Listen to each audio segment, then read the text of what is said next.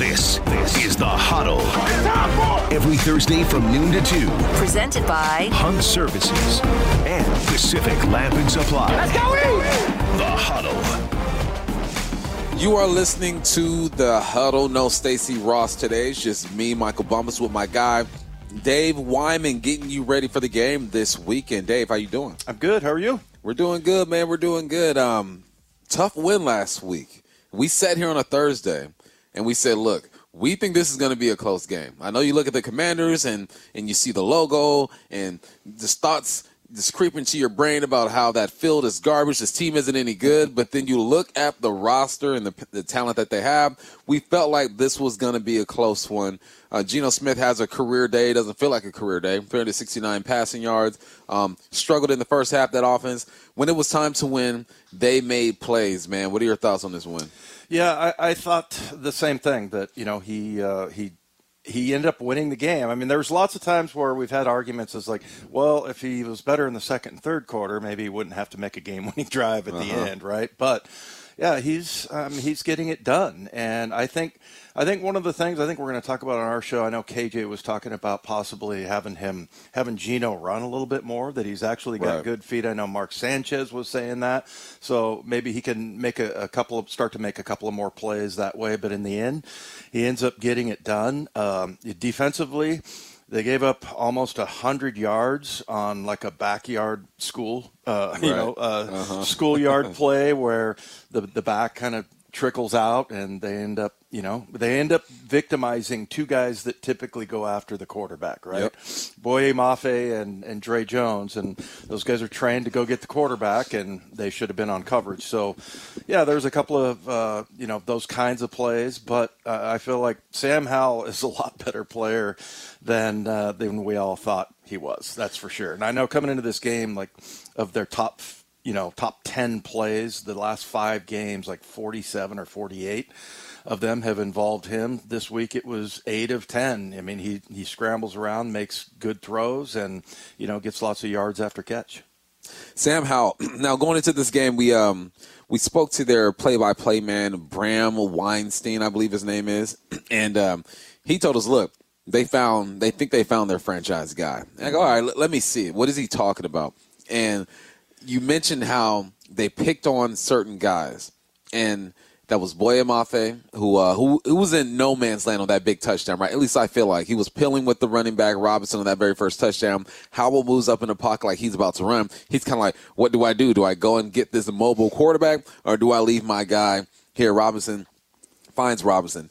And then I felt like they attacked the flats and made our flat defenders, linebackers, and safeties really have to expand, right? So they just were dinking and dunking and taking what the defense gave them. So after this game, I'm with you. I walked away with a newfound respect for Sam Howell and what they got going over there. I think this is going to be a good football team eventually. But focusing on the Seahawks, this is the most productive game you've gotten out of your 3 top receivers, out of DK, Lockett, and Jackson Smith and Jigba. I think they combined for well over 200-something yards and a touchdown, man. It was nice to see these receivers get involved the way they did. Yeah, really, and to see him, like you said, spread it around. I mean, he had, 9 different targets, and including, the tight ends, but especially the wide receivers you mentioned, targeted Lockett 10 times, 8 catches, Metcalf 12, 7 catches, and also in Jigba, got him going a little bit too. So I just feel like they have a lot of weapons, and it's just a lot of it has to do with Geno's play, but also,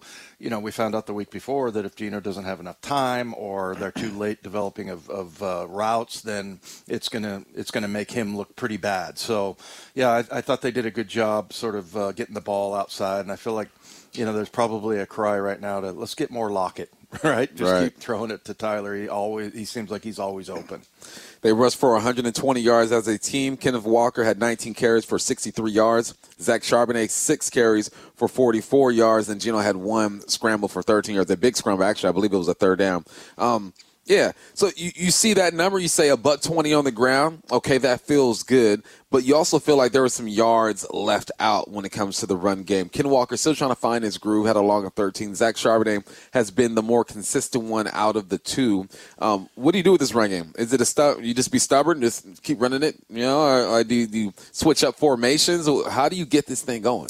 Well, I like the way that they, and we talked about this on Monday when I came in to talk to you guys, that they played more downhill blocking scheme, like a pin and pull type of thing with Charbonnet, because he's a north-south runner. Yep. And then Ken Walker, and I'm not sure where you are with it, Bump, like there's lots of times where I'm like, no, you're dancing around too much, but then he gets out of it, you know? And I don't know if he has that kind of trust from Pete, where he's like, just let him do his thing, or are they starting to say to him, hey, we need you to go more north and south? But he's much better with that sort of zone blocking scheme, and I feel like that's kind of his thing. The downhill thing is Charbonnet, and I guess that's kind of the definition of the 1-2 punch. Right. I wouldn't mind seeing Gino with a few more yards. Scrambling. I mean, he had the one scramble, I think, for 13, and he, slides down. But I think there's a lot of opportunities there. And I know I heard KJ yesterday talking about that sometimes these quarterbacks get back there and they're like, hey, I'm here to throw. Uh-huh. And, Gino actually has the speed to run. So hopefully that's something he'll start to develop a little bit more, because I think the opportunities have been there for him. All right, let's focus on this defense a little bit, man. So I look at this defense, and Boye Mafe, his 7th sack in a row, or 7th game with a sack. That beats Michael Sinclair's record for the franchise record with 6. Yeah, Devin Witherspoon with 3 passes defended. Even Bobby had 2 passes defended as well with a quarterback hit, man. Yes, they were dink and dunk, and there were some explosive plays being made over there, but what'd you see with the defense? I thought they looked pretty good, really. I mean, other than the big explosives that they gave up, I mean, that's the one thing that I know drives Pete nuts. But, you look, they had a 51, a 48, a 35. So, I mean, those are the kinds of things that kind of drive coaches nuts. But, starting to get after the quarterback a little bit. And the thing that really stood out to me, Bump, was what Big Cat Williams brings them. Uh-huh. I feel like that guy can't be double teamed. And I went back and watched it when he was with the Giants. I mean, he is really tough to block. He got his own sack, plus he was part of Boye Mafe's sack because that was a double team, and they ran a little stunt there. And, look, the guard didn't come off of Williams because he didn't feel like he had him secured yet. And so that was just enough time for Boye to get there. So, yeah, I think they're starting to come around. It's amazing to me that Devin Witherspoon just continues to make plays. And, man, it's funny. I was watching Hard Knocks and, was looking at their corner, Sauce Gardner, who just you watch his feet. And he was covering Garrett Wilson, and he's got just those amazing feet like nobody else, and doesn't fall for moves and stuff. That's kind of what I see from Witherspoon. Mm-hmm. His feet are so good at the top of a route and how he breaks on things. I feel like quarterbacks around the league aren't quite getting yet that you can't throw on him. He's just too quick. And, it's almost like he knows what the route is. But I think more than anything, it's just his quickness. So looking for him to continue to make plays. I thought, Jamal Adams was kind of up and down. Mm-hmm. He missed a couple of tackles, and sometimes, in the middle of the field, there's wide open receivers. But I think, hopefully he'll get better and better and, get Julian Love more involved. And then I think what's really going to be important this week, Bump, is taking care of the middle of the field. Yes. You saw that Stafford does not get tired of throwing a 5-yard route.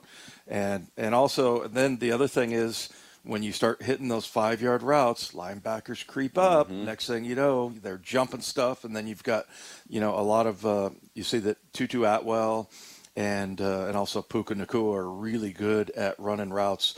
I saw in game 1 there was some confusion there with the young guys, and one of them was Witherspoon, and so he kind of didn't really. They both got kind of confused, and there's somebody open right in the middle of the field, and that's where I think they're going to attack the Seahawks.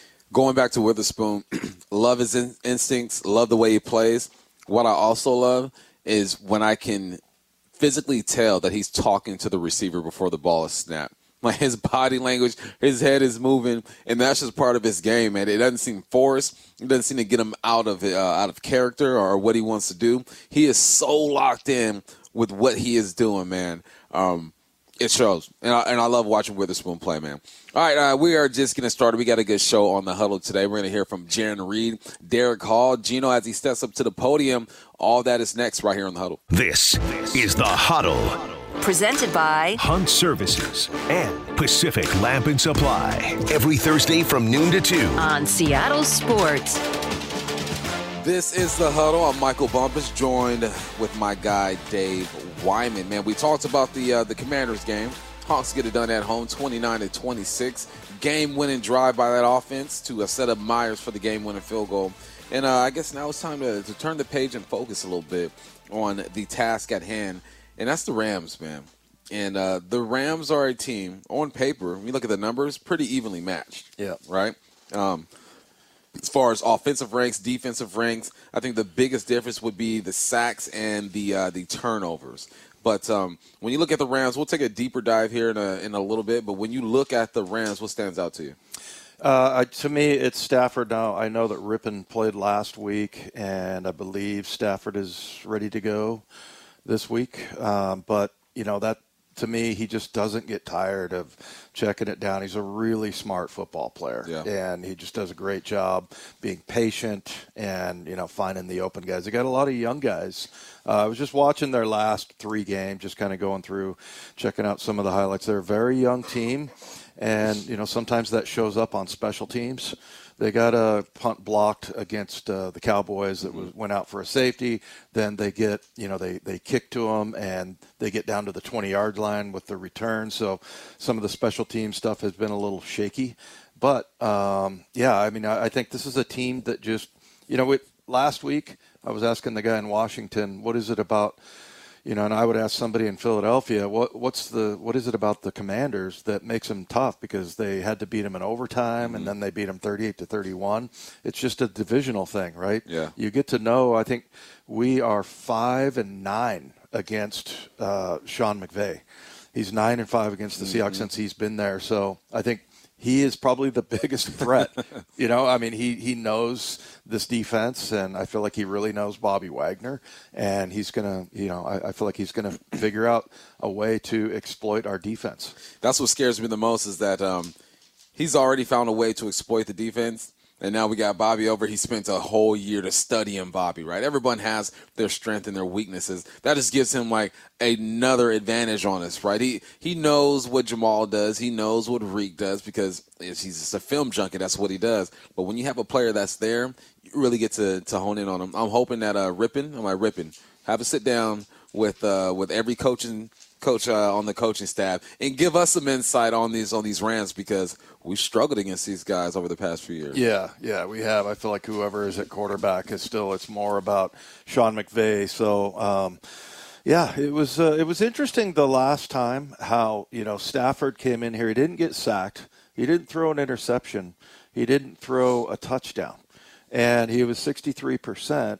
But he had 334 yards, and they were 65% on third down. So, they just find a way. I think, and Nakua and Atwell combined in that game for 238 yards. Dang. And I think a lot of it was in the middle of the field. So, we'll see what happens. To me, it's not who's at quarterback. It's more about Sean McVay and his plan. Yeah, the coach's job is to put you in position to make the plays, right? And McVay's done a great job of that. So waiting to see how they respond. And right now we are joined by Jaron Reed. Man, we appreciate you taking time out of your day. Hollering at us real quick, man. How you doing? Good, man. Man, I was thinking about just your journey. And, man, you've had some good years, man. Can you hear? Hello. Yep, got you. Yep, Y'all good. there we Got go. you. You've had some good years, man. And I look at the situation when you left here and the situation now that you've come back. Has your role changed at all, or are you pretty much doing the same things I asked you to do in the past? I'm doing the same thing I've done in the past, but now it's like I'm actually the oldest guy in the room. Well, not by years, but just playing wise, and you got a lot of young guys you got to bring under your wing and show them the way. Right. Do you get tired of the young guys asking you questions? No, not at all. I love football. I'm a football junkie. I can talk about football all day. Yeah. What are some of the things that they ask you? Just what are they trying to get from you as far as your knowledge of the game? Well, like Cameron, he's asking how I see the field and how I play so fast, just knowing like formations and stuff like that. And really, I was taught those things coming up, playing alone. I tell the guys all the time, man, I was lucky to have some great coaches. And so that's one of the questions, like how I see the field and how do I play fast. And a lot of guys ask me, how do I maintain, like, my mental aspect of the game too as well, like, playing so many plays and, just enduring what you do during the game and then coming during the week and still being able to sustain mentally and physically. And so, all questions they ask are really valid questions. Yeah. What was it like, when you found out, decided you're coming back to Seattle, man? I could imagine leaving for a couple of years and coming back. Was it rejuvenating, refreshing, or how was the mental? Oh, yeah, it was very refreshing, but, I kind of came back with a chip on my shoulder, too, just to come in here and, give them everything I have. Because, I feel like when I left, a lot of people feel like I fell off and stuff, But, stuff happens. When you go somewhere new versus somewhere you've been for so long and a playing style that you play, everybody doesn't like that playing style everywhere else. Sometimes you got to adjust to what other coaches and that type, how they want you to play. And so, come back here, I just want to show you I still got plenty of juice left. I'm still young, still fresh, feeling ready to go. And, yeah, man, as most part, I just want to give everything to the 12s and to the organization. How old are you, Jay Reed? I'm 30. See, you're a young man. Young man. That's the new 20, man. I'm telling you, it's very young. Yeah. Hey, last game, you blocked a field goal, and I was so impressed by that because that's like something I think a lot of times on like field goal rush, a lot of guys just get into like, I'm just going to go out and do my job. You're working on that, man. Yeah. That was impressive. What kind of move did you make, and have you been close to others this year? Yeah, it was a call that we had, and on that call I do a particular move. But, I think it's all just basically how you set it up. And you just got to go every play because you never know. You know, the one play you take off, maybe the play you could have made a splash play happen. That would have been a critical play in the game, because every point count in this league. Yeah. Man, this defense is fun to watch, man. And then you add Leonard Williams, you got yourself there. Frank Clark is back. The young guys on the outside, man. It seems like you guys are, as every week progresses, you're starting to figure out exactly who you are and who you want to be, man. Who is this defense? If you had to describe it to someone who's never watched y'all play. I got to say we're physical, we're fast, and we got a lot of swag. Those would be the top three that come to my mind, and that's I think that's what makes a good defense. You got to have physical players, you got to have fast players, and you got to have players that got swag. You don't play with no swag, then you just bland. So we season. What are you seeing from the Rams this time around? Are you looking at their last three still? Is that pretty much what you watch, or are they putting other clips in there? What do you see from their quarterback position there, and then also just the Rams in general, what they want to do? They're really honed in on their style of play and what they believe in, their philosophy of their offense. That's what I see, and it's whatever's on film that they put on there, it's been the same. It's really not really too much of a difference. That just shows that they believe in what they're doing. And so those just probably would be the type of things. I know one thing. I didn't know who the Puka Nacua guy was before him, but I know now. And he's a pretty darn good player. Him and Cooper Kupp out there. I loved that. I was listening to the post-game show on the way home, and somebody asked you, what'd you think about Puka Nacua? And you go, who? I'm like, you're a D lineman. You don't give a crap about the receiver. No clue. But, I mean, the kid is lighting it up, he's right? lighting up the league right now. He's having a very good season. But, I mean, in your defense, come on, defensive tackles don't care about wide receivers that much. Yeah, I don't. No. I don't. Yeah, hopefully I catch one of them on the screen or something. Right? Yeah. Get them. Well, Jay Reed, I know you got a lot to do today. We appreciate you taking time, man, and we'll talk to you soon. Go get it this weekend. All right, thank you. Thanks, Jerry. Jay Reed joining us, man. We're going to hang around a little bit, wait for Derek Hall to join us as well, man. Jay Reed, man, he's back, and he's making noise, man. He's been probably on that defensive line the first guy to really start making plays. It's like he started the party, then everybody else started to join in. Yeah, he's just so nasty inside. Plus, and a lot of times guys like that, they don't, they'll just kind of take up space, but he makes plays. Yeah. So, yeah, I love what we're seeing from him and just the defense. I feel like as soon as it all comes together, then I think they'll start to really take off maybe in the second half of the season. Yeah, I'm waiting to see not what Leonard Williams could do because we've already seen it, right? We saw him with his first sack. You mentioned he helped out Boye Mafe on his sack, but just eventually how he gets everybody involved, man, because I think that's one of the pieces that we're missing, just a big man who can take up a double team and keep the linebackers clean. Who was the guy you played in front of that you are behind that you knew, all right, man, he's going to keep me clean. I'm going to be able to make some tackles today? I would say Cortez mostly, but Cortez went and made plays, and so it's not like he just was taking up space. Right. I mean, we kind of had a little game where I would slant him one way and I'd go the other, and vice versa, and and every once in a while I was told to slant the line a certain way, and he would go the other way. He would shake me off. I'd be like, "All right, you're the defensive player of the year." But yeah, I mean, he was really good. I had a guy in Denver named Greg Cragen, and the one thing about him that I remember, if I close my eyes, I can see him grabbing a guard so the guard can't get up to the linebacker, and that's called holding on defense. And you can get called. I think we got called for that this year, or maybe against us. It definitely happened. Yeah. So I mean, you don't see that very often, but yeah, a lot of times you get an offensive lineman that will do that, and you make sure a defensive lineman that'll grab an O-lineman for you.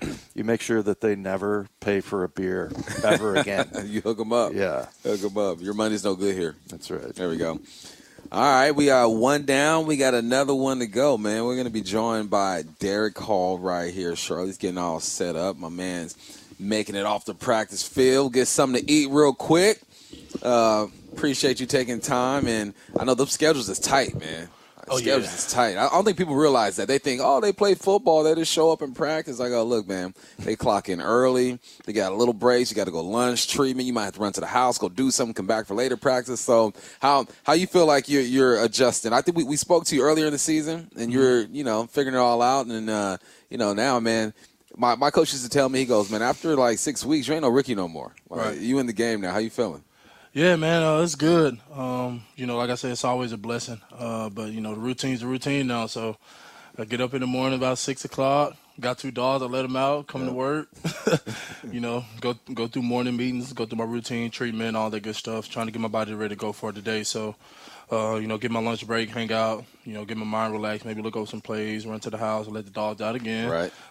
Come back, and at that point it's time to practice. Go through practice, and then get to the afternoon meetings, and just go home and try to enjoy the rest of my evening that I can. So I'm adjusting well, and the schedules and the routines are scheduled. You're a brave man. You just picked up the dogs as you came up here, or do you already have the dogs? No. I had them before. Okay. I was about to say, man, you got puppies at the house. Yeah, Woo, that'd be tough. You must live close by. I do. I don't live far good. at all. That's wise. Yep. Do they still fining people for being late and whatnot in the NFL? I don't know. I'm sure they are, but I ain't found out, and I ain't trying to find out. Because we used to get fined, and then the coach, it wasn't a lot of money, but when Chuck Knox would stand up and call your name out, he'd call you out. Mm-hmm. So that was kind of sort of intimidating. Right. But, hey, you're made a couple of plays over the last few weeks, and you starting to feel comfortable right now? I mean, I know it takes a while it took me till my second year. I didn't play at all as a rookie because I was lost, but it looks like you're starting to kind of find your ways. It's starting to make more sense to you out there? Most definitely. I'm definitely starting to figure it out. The game is starting to slow down a little bit for me. Throughout the week, just picking up on tips and tendencies that that I need, that the thing that I can adjust to as a young guy. That's not too much thinking, but when I see it, I know and I can acknowledge it, and try to use that to help slow the game down for me, know what I have coming, and just pick up on the things that help me play a little faster. So it's definitely going a lot smoother. The game is slowing down for me. Yeah. Are you a first bus guy to the stadium or second bus guy to the stadium?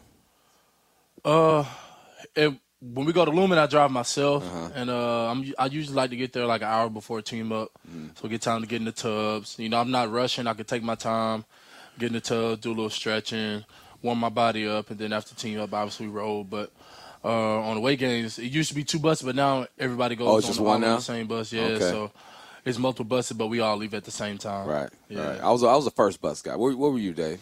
Man, I used to actually, the guy I was just mentioning that I played with in Denver, we would get a cab and go over to the stadium before the first bus. Really? Mm-hmm. Yeah, because I just like getting in there when nobody else is in there, get your pads taped down, stuff Right. like that. They still do that? Yeah, they Tape do. pads They down.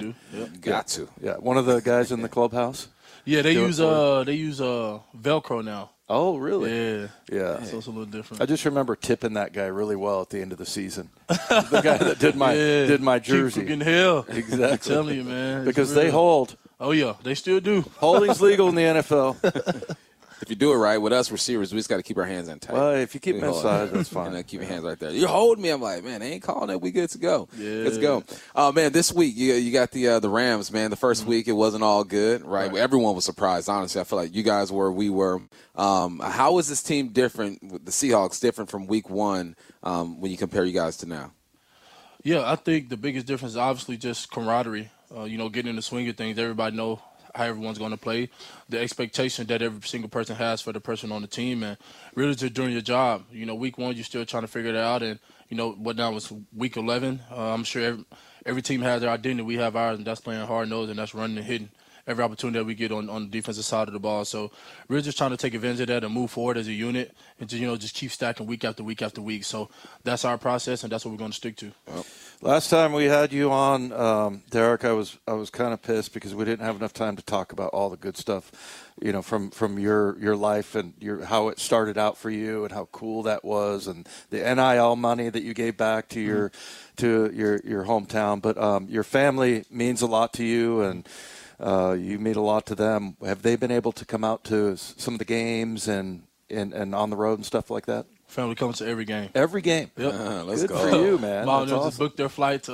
LAX, so Okay. they'll be in LA. And man, like I said, my family is very great. They're very supportive. I had an event yesterday or the day before.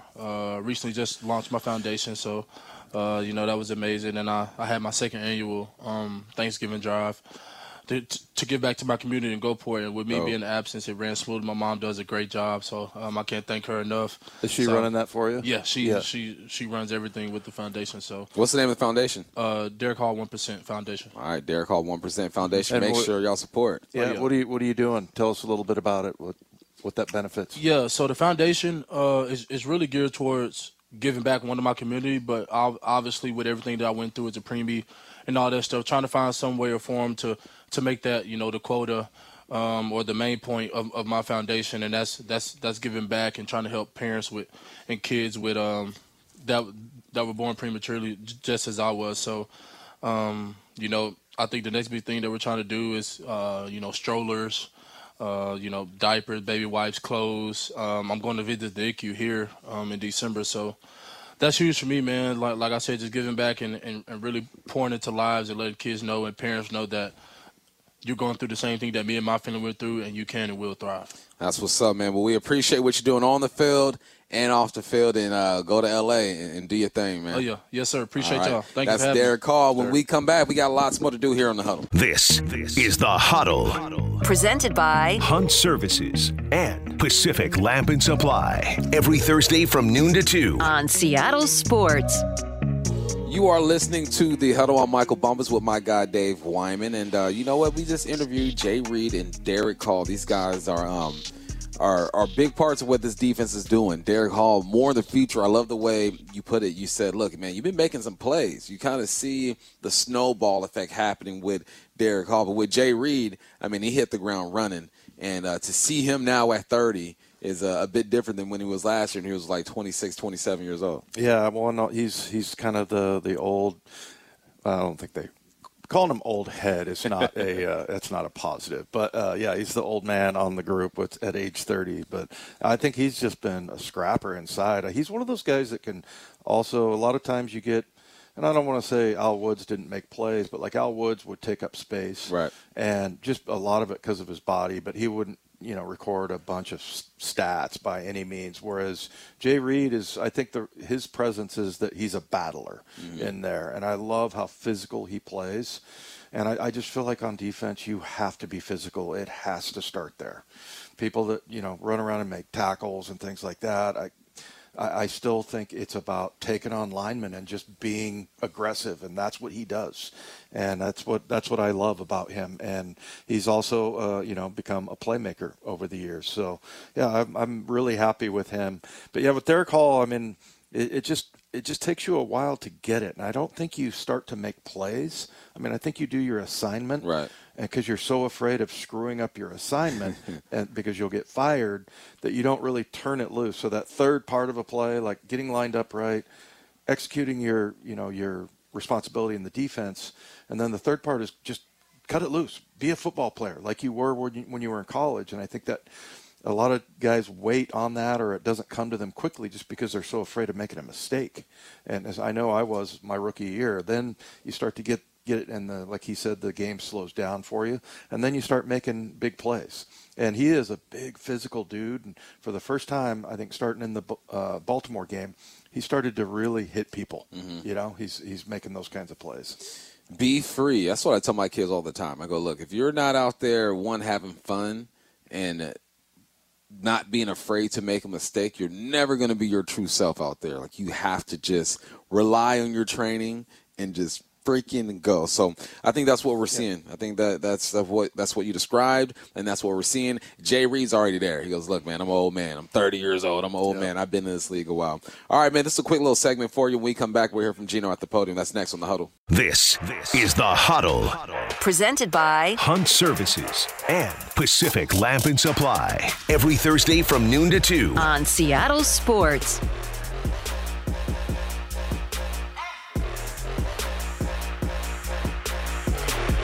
Geno Smith steps up to the podium now.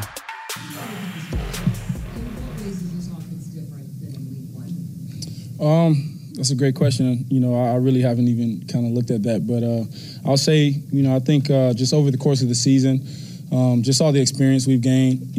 Had some younger guys who were playing their first game, and now they're a few games in now, so they have a better understanding of what's going on. We've played a ton of guys up front, and so the addition of guys like Jason Peters and, other guys like Stone stepping up, and, Jake and all the guys who stepped in there and played, they've gained a ton of experience. And then overall, we're just growing, still learning, long season ahead of us. So, really just getting better throughout the season, I think. You had some success against them last year, won both games, but historically under Sean McVay, Seahawks have really struggled. They've always been really close games whenever you've won. What makes it so difficult in this divisional rivalry, specifically against the Rams? Yeah, I'll say from my vantage point, you got a great head coach and Coach McVay.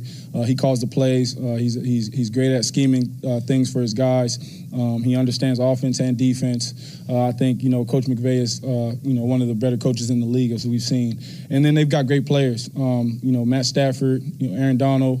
All the players that they've had throughout the years is the reason why they've won a bunch of games, and in my opinion, it has made it close in those games against us. And then obviously division games are going to be a little bit tougher, just because the familiarity there, just knowing the opponent and them knowing us. So we expect it always to be a really good game, but it doesn't have to be. We can go out there and win one easily, but we know they got great guys, got a ton of respect for those guys, and we expect it to be a close one. What do you have to be most aware of when you look at their defense?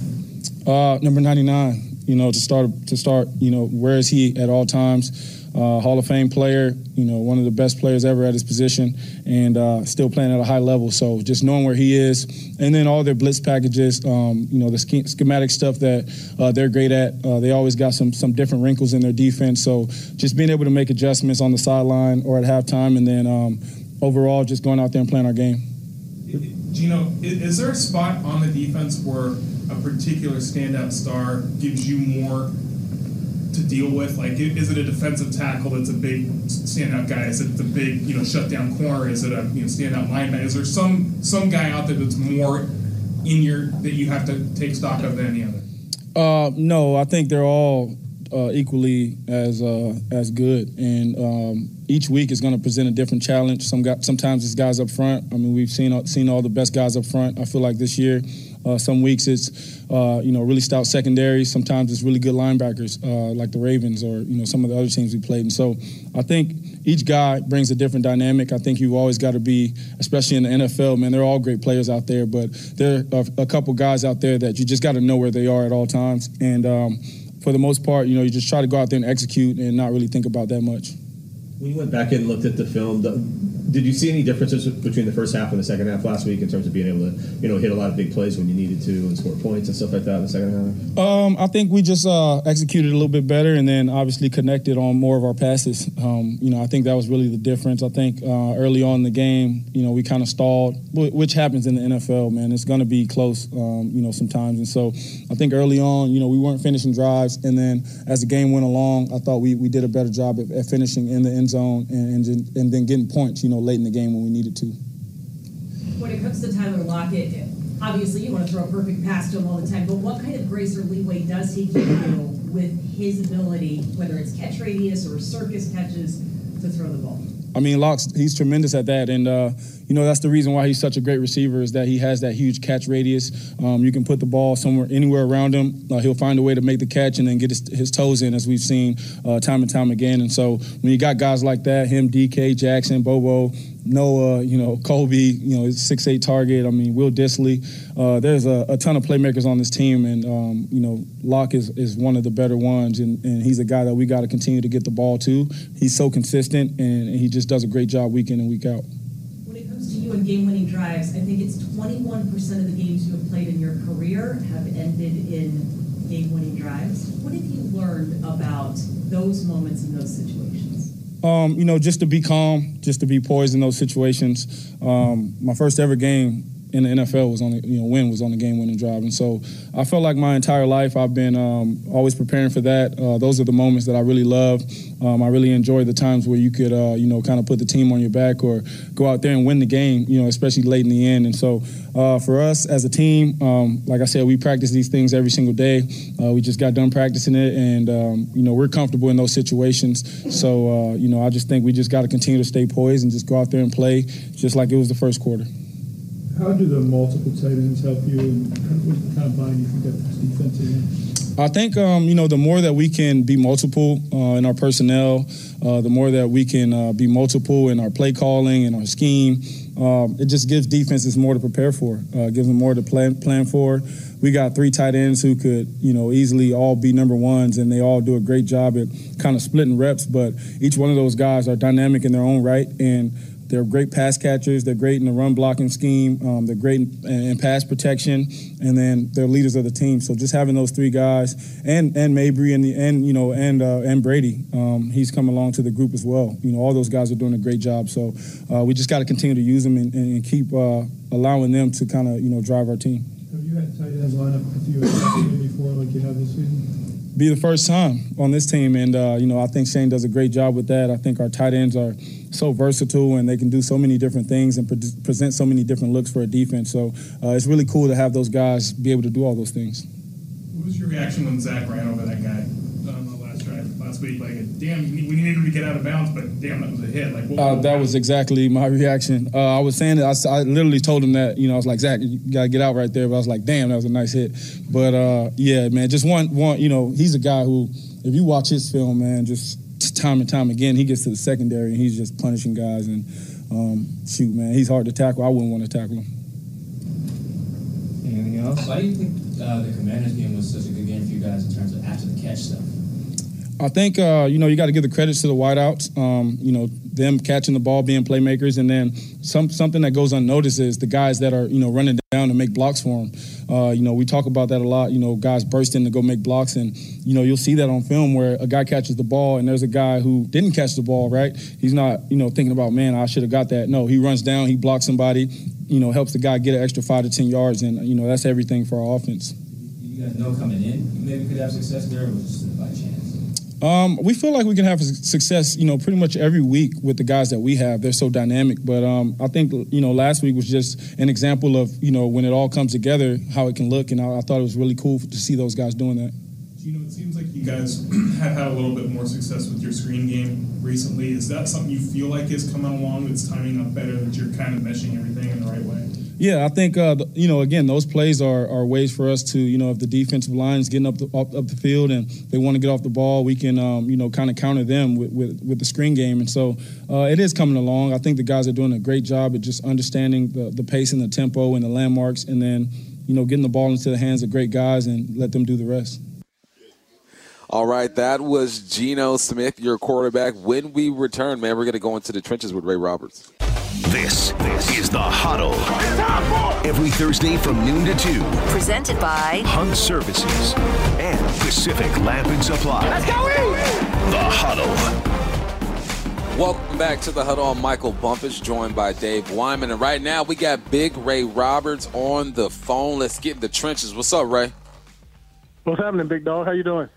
Hey, we're doing good. We're doing good. Getting ready for a nice little matchup, man. And, when I think of the biggest problems that the Hawks might have this weekend, it starts with 99. So let's go right to them, man.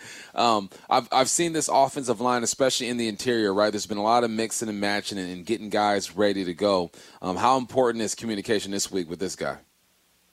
Oh, absolutely important, because as soon as you break the huddle, he's the one guy that probably everybody on the field is looking to see where he is. The quarterback, the running back, all 5 linemen, probably a tight end's looking, the slot receivers taking a peek. Like, everybody wants to kind of know where 99 is. And so you have to start with that communication. And then whatever, play you have called, you have to make sure that the plan to handle him is communicated properly, because you don't want to leave him, free to roam the backfield or be in too many one-on-one situations where he can impact the game that way. If you could pick one thing, one attribute about him, Ray, would it be his smarts, his power? Obviously, it's not his size, but what is it about him that stands out the most, that makes him so difficult to block? I think what makes him difficult to block is that all of those things you just mentioned, like he's not the biggest dude, but he's quick, he's strong, he's powerful, he's explosive, and he's really athletic. But the thing that I like about his game is his approach to the game, because he knows he has all those things, and you could just easily just play off of your athleticism. But he has like a mindful, thought out game plan of how he's going to attack double teams, how he's going to attack a guard versus a center, or once he gets through the guard and the center, have to attack the running back, like all these different kinds of things. And I just appreciate the way he perfects his craft by continuing to inform his craft and not just rely on his athletic ability, because all of that alone is enough for him to dominate. So then, you put a student of the game to it, and it makes it even more difficult. Big Ray, Dave and I have been talking about the run game, and I think we both agree that gap scheme's looking really good, man. The traps, the powers, the counters, man, it really gets these guys going downhill. What are the difficulties and what are the positives of running that type of run scheme? Well, the most natural one is that sometimes when you're pinning and pulling and things, you allow for some penetration, and so but like with the defense on your side of the line of scrimmage, that's like one of the first things that they want to do to disrupt play. So that means that the guys that are pulling and trapping and things have to be precise with their reads on the run to make the block so that you can deter that part of the defense. But I also like what you just said, though, is that those types of running schemes, there's a mentality that you have to have when you run those, and it's not one to kind of jitterbug all over the place and try to pick and find a hole. We're going to run through the A gap. Well, let's attack the A gap. Let's get those 3 or 4 yards, those 2 or 3 yards, that 3.5 to 4 yards, and kind of keep us in front of the chains. And I think last week when K9 decided to be more decisive in his running, the running game seemed to have taken off a little bit versus when he's trying to look to break every run, like he's trying to bounce everything to the outside, make people miss, hit a home run every time, which is great when you get those. But when you don't get them, it takes away from the physicality of the game. I think there was a coach last year, I can't remember who it was, but he said that the important part about the running game is that it makes defenders have to engage blocks get off those blocks, and then have to make a tackle against a 200-pound running back. And the physicality of that is part of the game. So I think the running back's responsibility to that is he also has to have a game plan when he comes into it. Like, he can't just say, I'm just going to get the ball and take whatever they give me and go, I'm just going to bounce everything. You have to go like, you know what, like, I'm going to run through some arm tackles early in the game so I can set these other runs up where I can bounce to the outside, but also help establish our offensive line play. You know, Ray, I'm glad you brought up that quote. I think it was Brandon Staley that said that about the run game. That was like, you know, you have to really commit to, and if you're a guy that doesn't like taking on blockers, then you force them to do that. So yeah, it's kind of I agree with that. Tell us about Big Cat and what you see out of that guy. I feel like he can't be double teamed, Ray. I mean, he's split a couple, and he's just really just a problem. It seems like. You think he can make a big difference? I think so. You know, as he said last week, you know, he's really starting to get comfortable with the play calls and how he fits on the different things. The thing that I like about him is I didn't realize how big this dude is. Like I mean, he's a big dude, like big, like wide-wise and height-wise. Like, he's a tall guy. He's a big, strong dude, and he really does collapse the pocket. Like, especially in the running in the pass game. There's a couple times last week he probably could have had a couple of 3 sacks, but he just got there just a little bit late. But he pushed the guard at the center right back into the lap of the quarterback. And then there's a couple times where he slipped a couple double teams just with his quickness for a guy his size. And so I think the more comfortable he gets in the defense and understanding his role and how, you know, all the different fits, I think it's gonna make a huge difference.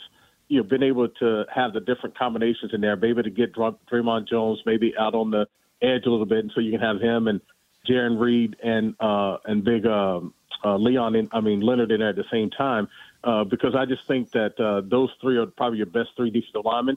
And probably once he gets into a rhythm, I think Leonard Williams is the best of the 3. So I'm excited what he's done and what he should be capable of doing moving forward. Big Ray, Gino had himself a tale of 2 halves last week, right? First half wasn't too great. Second half does enough to win the ball game. Is it safe to say that we should just expect those type of games, right? I don't think this team is built just to be blowing teams out. I mean, every game is there's going to be some type of struggle within every game, I feel like. Yeah, it seems that way, Mike, and it seems like it's been that way for the last couple of years. And I just every game I go home and I think of the old Sanford and Son show where Red Fox used to stand up and put his hand over his heart and be like, you know, Elizabeth, I'm coming to join you. That's me every week in the press box, dude. Like, it's like every week I'm grabbing my heart like, oh, my God, they're gonna lose. And then they find a way to win it. And so I do think, you know, maybe the way things are working on offense right now, the rhythm that they're in won't probably allow them to blow somebody out. But I do think that as they get more into a rhythm, like connecting the running game to the passing game, you know, last week they did a pretty good job running the ball. K9, I think, had 19 carries. The 2 weeks before that, we had 13 carries combined for the running backs. And then even in the first game of the season against the Rams, I think there was 14 total carries, maybe a little bit more. I think K9 may have had like 12 or so, and Charbonnet had 4 or so. So they have to really attach those things to the running game, and then also figure out what exactly is the rhythm with those 2 running backs. They both bring value to it. How do you balance, them bringing, them best selves all the time and giving them opportunities to do that? I think they have to do that. And then the other thing too, Bump, is like when you go back and look at the stats from the first game, this was as big a butt kicking as the Ravens.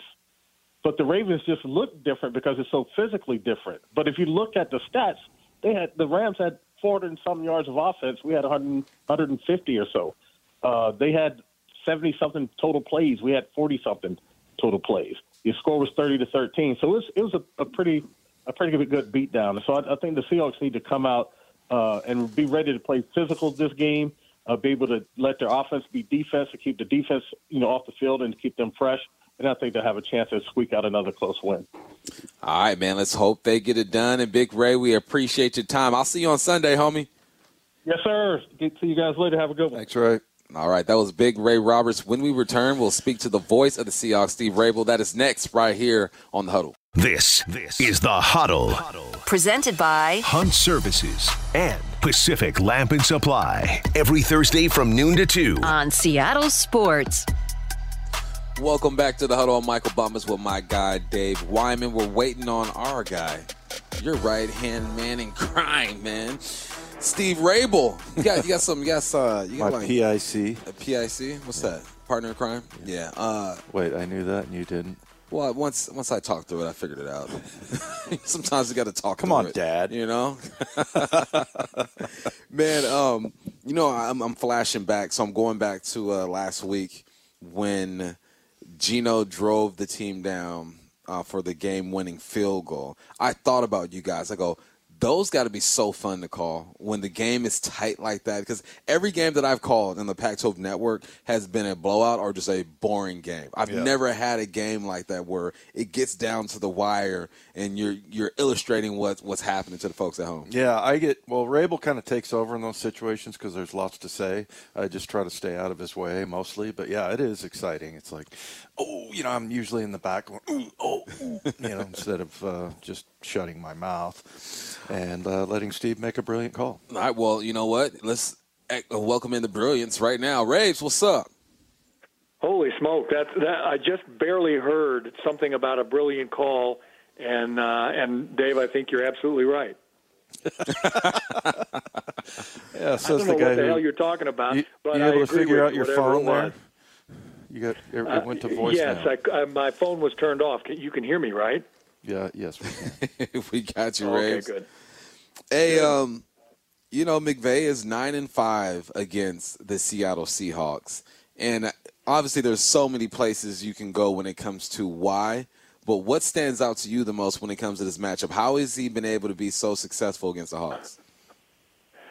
It's really interesting, and in fact, I'm going to interview Pete later today, and one of my questions is, why has Sean McVay been successful against the Seahawks? And he seems to find a little bit different way of doing things every time.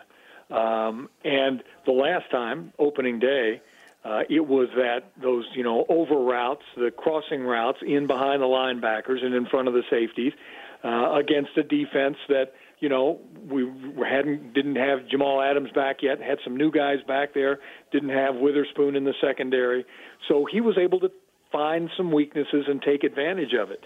And I think that's what he does best. He really is attuned to what his guys can do. He knows what his receivers can do. He doesn't have a lot of guys that are going to run past people and run deep routes and make big catches, but he knows how to get them open in spaces, and they know how to get open in spaces. So I think that's one of the things he really does. Plus, he's got a quarterback. We didn't see Stafford at all last season. We saw him in the opening game, and he was his old self.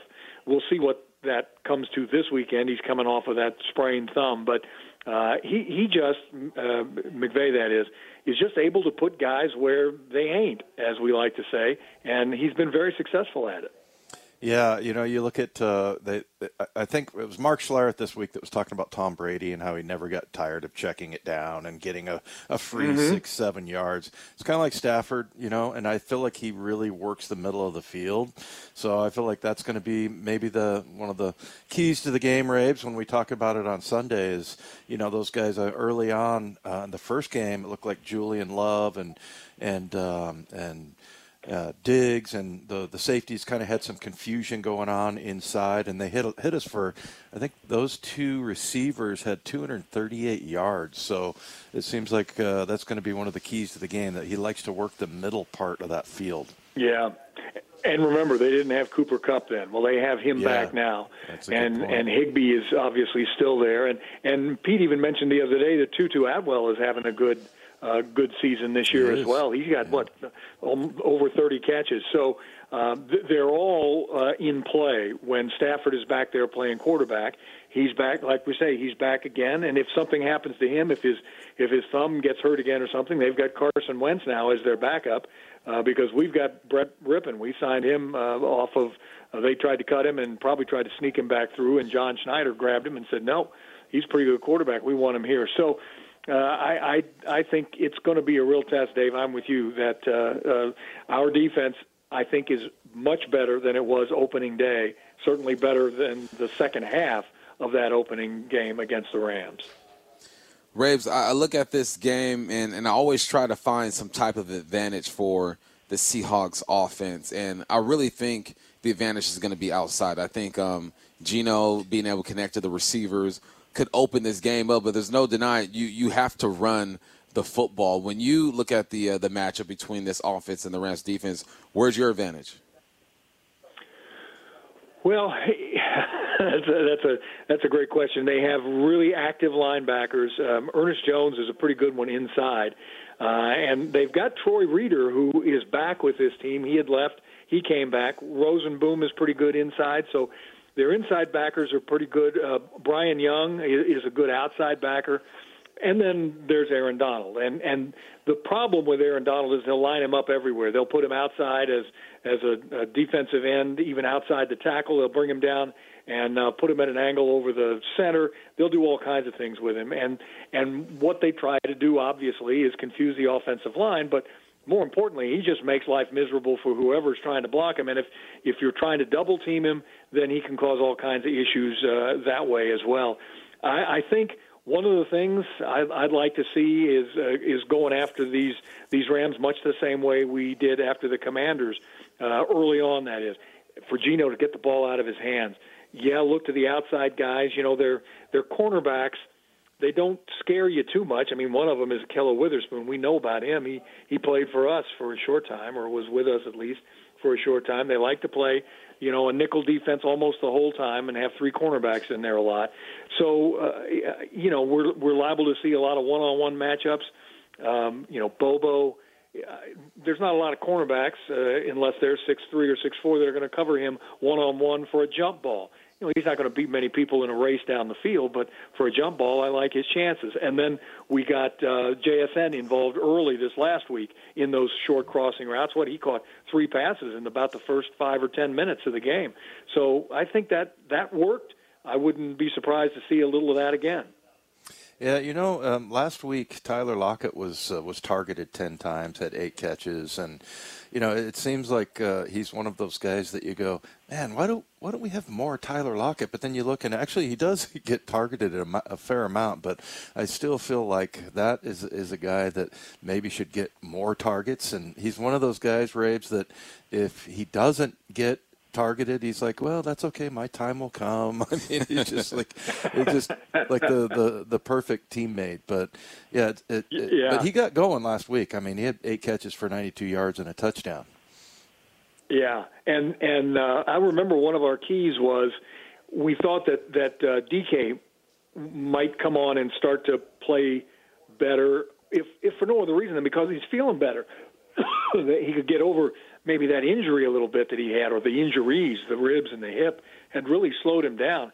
And, of course, he came on toward the end of the game and made a couple of huge, crucial catches.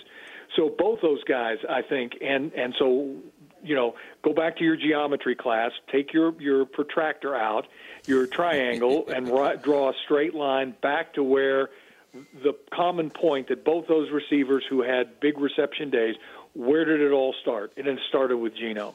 And even though it looked like a couple of times there that there were some passes that were off and whatever, man, when it came down to the cutting time, it was him. Those 2 drives at the end of the game were classic Geno. They were exactly what you want. So everything happened through the hand of the quarterback. And he just felt terrifically confident in that game and how they would play. And he knows this Rams team. They know him. So that should make it a good matchup there. And we know you. And we know that you're going to kill it on Sunday with that call, Rabes, man. We appreciate you. There's your pep talk. You're not getting that from me. By the way, yeah, that's right. By the way, does anybody out there know what a protractor is anymore? I do. Yeah. I think my generation might be the last ones, though, Rabes.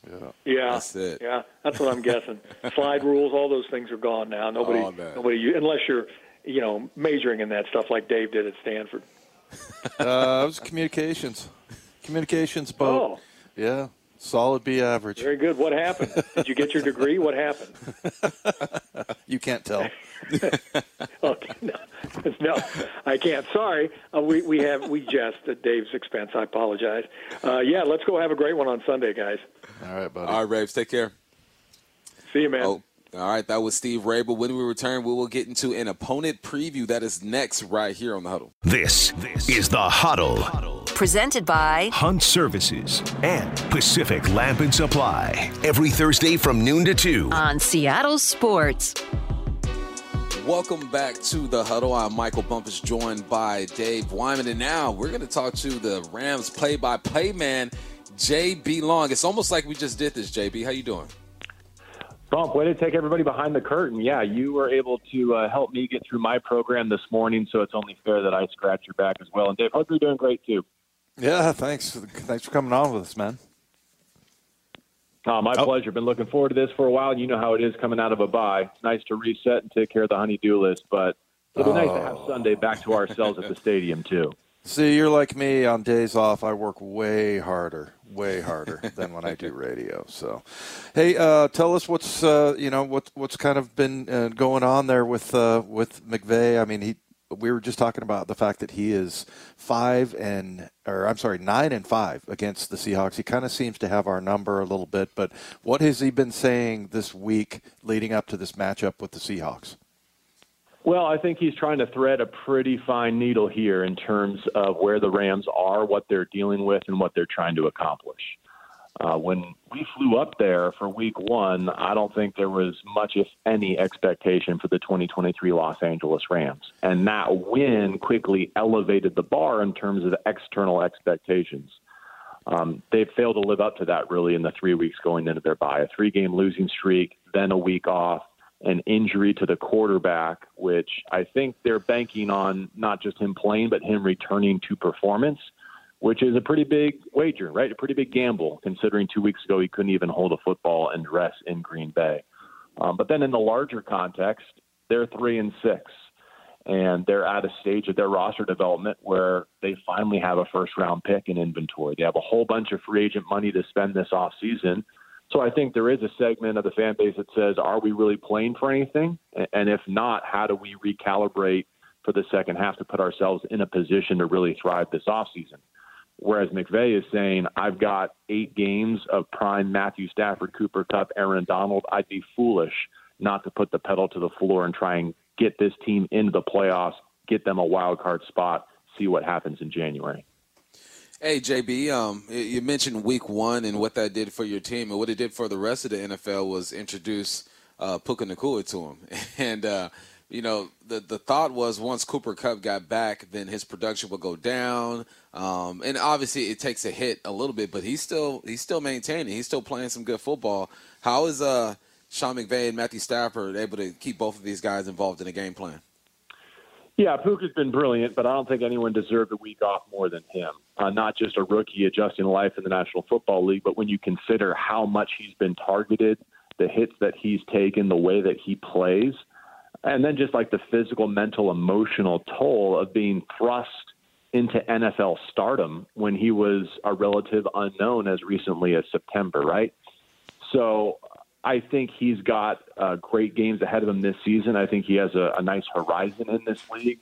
But for the Rams to get to where they're trying to go, I think they need a more distributed target share between him, Cooper Kupp, who has not played against the Seahawks in several years because of his own injuries, and then also Tutu Atwell, who is right there with Puka, having a great game, a career performance on that week one day in the Pacific Northwest.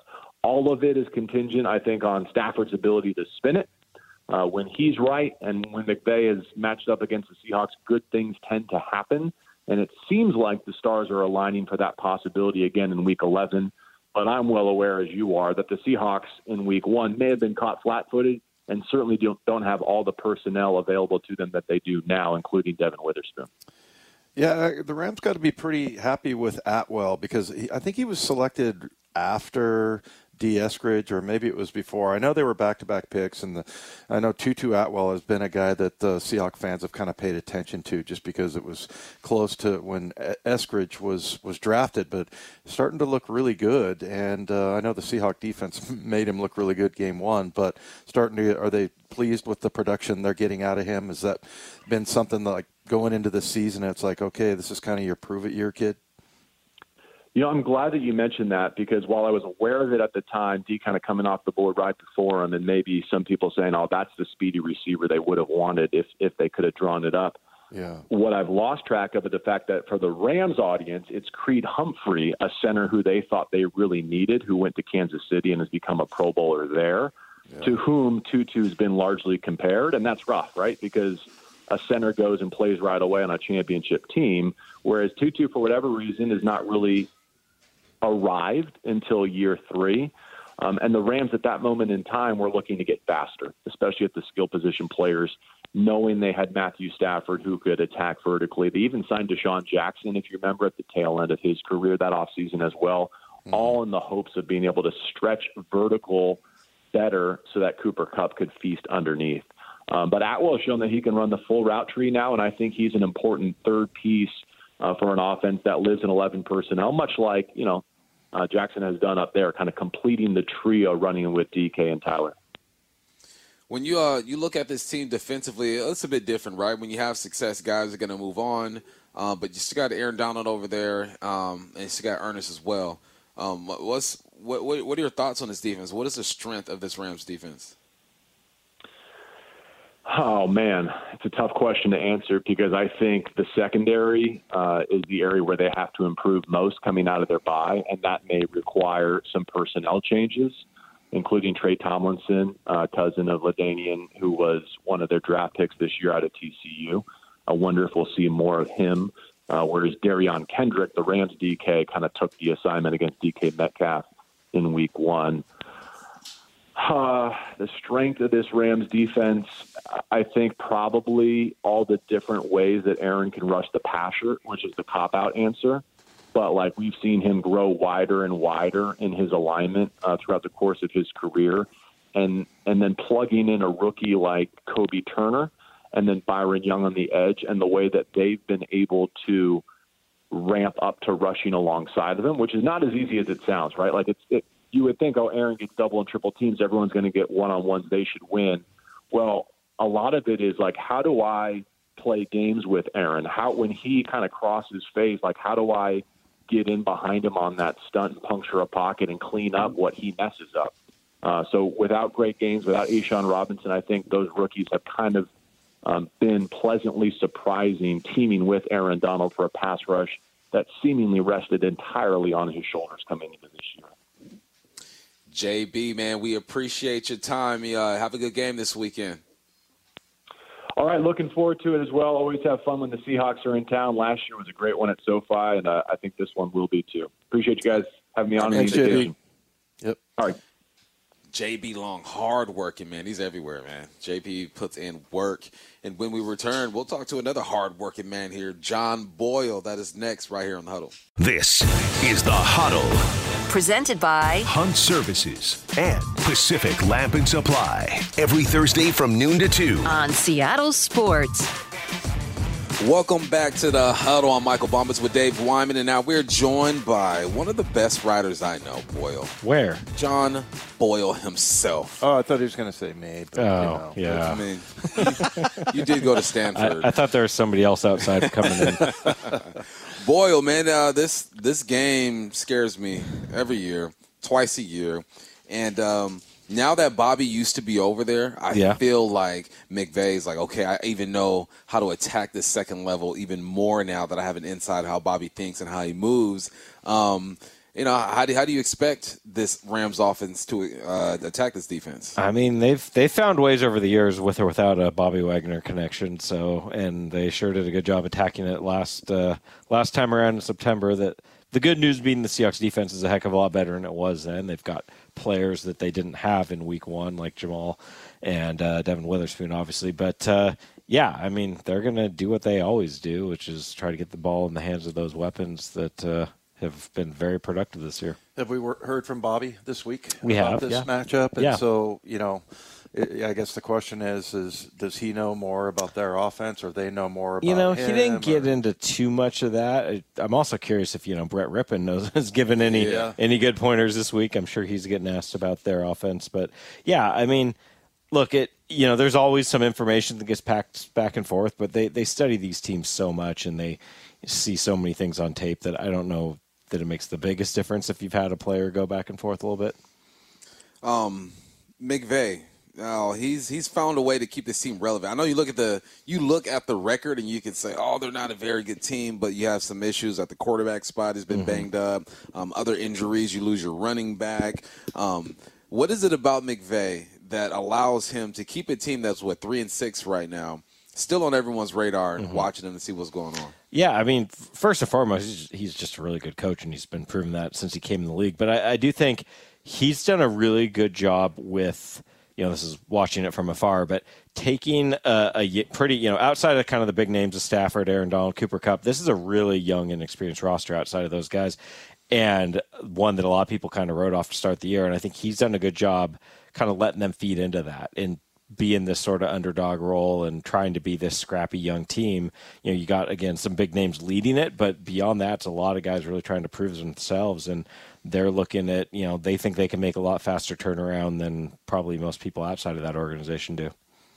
Is Sam Howell one of the guys that you, like, we've played, teams, and every once in a while a different guy will pop up. Yeah. But that guy popped up pretty huge. I mean, he was made some really plays during the week, and just the things that Pete, his comments and stuff like that. I thought it was interesting that guy actually might be, not just because he played against our defense, but he actually might be a guy that maybe starts to get on everybody's radar now. Yeah, no, I mean, this is his first year as a starter, and he's done some really good things, put up some big numbers. I mean, they throw the ball a ton. It's Eric Bieniemy running that offense, so it's, they're doing some good things in Washington. And yeah, he made, I think Seahawks defense played a lot of that game really well, but they let some plays get away from them and those 2 late drives. But yeah, he definitely showed he can make some plays. Well, how do you assess where Geno is at this point of the season? The team, the Hawks, are 6-3 at this point of the year, same as last year. Geno's a couple touchdowns off of his where he was, and a few more interceptions. Yards wise, maybe he's at 150 yards off the mark. Just where do you think he is? I mean, I think he'd be the first to tell you he has not been quite as clean and as good as he was last year statistically. I mean, he didn't have the turnovers at this rate, and I'm not saying every one of these turnovers is on him. We heard Pete Carroll allude to that last week of sometimes a receiver is not where. I mean, Pete's never going to throw an individual under the bus, but if you read between the lines, there's been times where receivers run the wrong route or the protection's not good enough. And just Geno can definitely be better, and again, he's the first to say that, but it's all the guys around him helping. But he's still done a lot of really good things. I mean, even in the games where you look at, they struggled a little bit. Like, he can still make some of the best throws you're going to see. They've won 6 games, and 3 of them he led the game-winning drive. He essentially did it twice last week because he took him down there to get the lead with a few minutes left, so that touchdown to lock it. So I think he's still overall doing a lot of things really well, but I think both he and the team also expect that it can get better down the stretch here, and he can up his game a little bit. Yeah, I think he's one of the most sort of polarizing players just because he's replacing Russell Wilson, number one. The other thing is if you go back and look at a lot of times, it's like, well, number one, there was nobody to throw to. Now, look, sometimes it's his fault. Sometimes he doesn't throw the right ball or whatever, but we don't really know that, right? I mean, if you're looking at the game, it's like you can't really figure out. But then there's another times where he doesn't want to lead his receiver into a blow-up shot. There's times where he doesn't have time to throw. There's times where, the receivers are not coming out of their routes on time. I feel like he's maybe one of the most unfairly judged players. I think, look, there's plenty of people who kind of had their perception of what Geno Smith was before he ever started playing for the Seahawks, and they just kind of want that to be who he is. And so it's a lot easier to say, look, I'm right, when he has a rough stretch versus like, okay, well, let's look at what he did, for last season and all the things he's done well. So I'm not saying he's blameless in the struggles, the turnovers and some of the offensive struggles. Right. They've kind of ups and downs, but I do think it's, a lot less simple than just pointing at him and saying he's regressed. It's been fun watching JSN get better and better and better, man. The game is slowing down. He seems more confident.